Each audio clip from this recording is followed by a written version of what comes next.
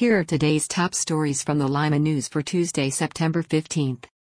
Enforcement officers for the Johnny Appleseed Metropolitan Park District issued warrants to 13 area men on September 4th for public indecency at an Auglaize County historic site.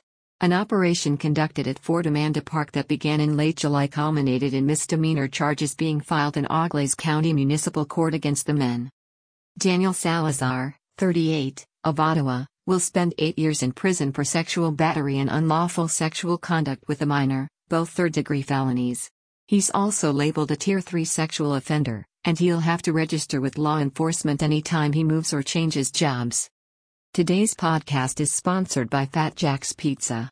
Fat Jack's Pizza dining rooms are now open at 2 locations, on Spencerville Road and on West Street in Lima, and carry out only at the Findlay Road location. Their combination subs are back, for only $5.75. Fat Jack's, celebrating 45 years as Limaland's favorite pizza. Despite objections from Lima City Council, the Shawnee Lofts program on Cable Road is moving forward. The developers sent Lima City Council a letter indicating they have received funding for the low-income apartments near Chief Supermarket on South Cable Road.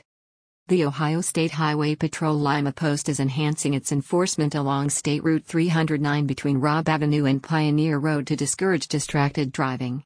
The 309 corridor has seen 600 crashes in the last 5 years, according to the State Highway Patrol. Learn more about these stories and more in the Lima News and online at limaohio.com.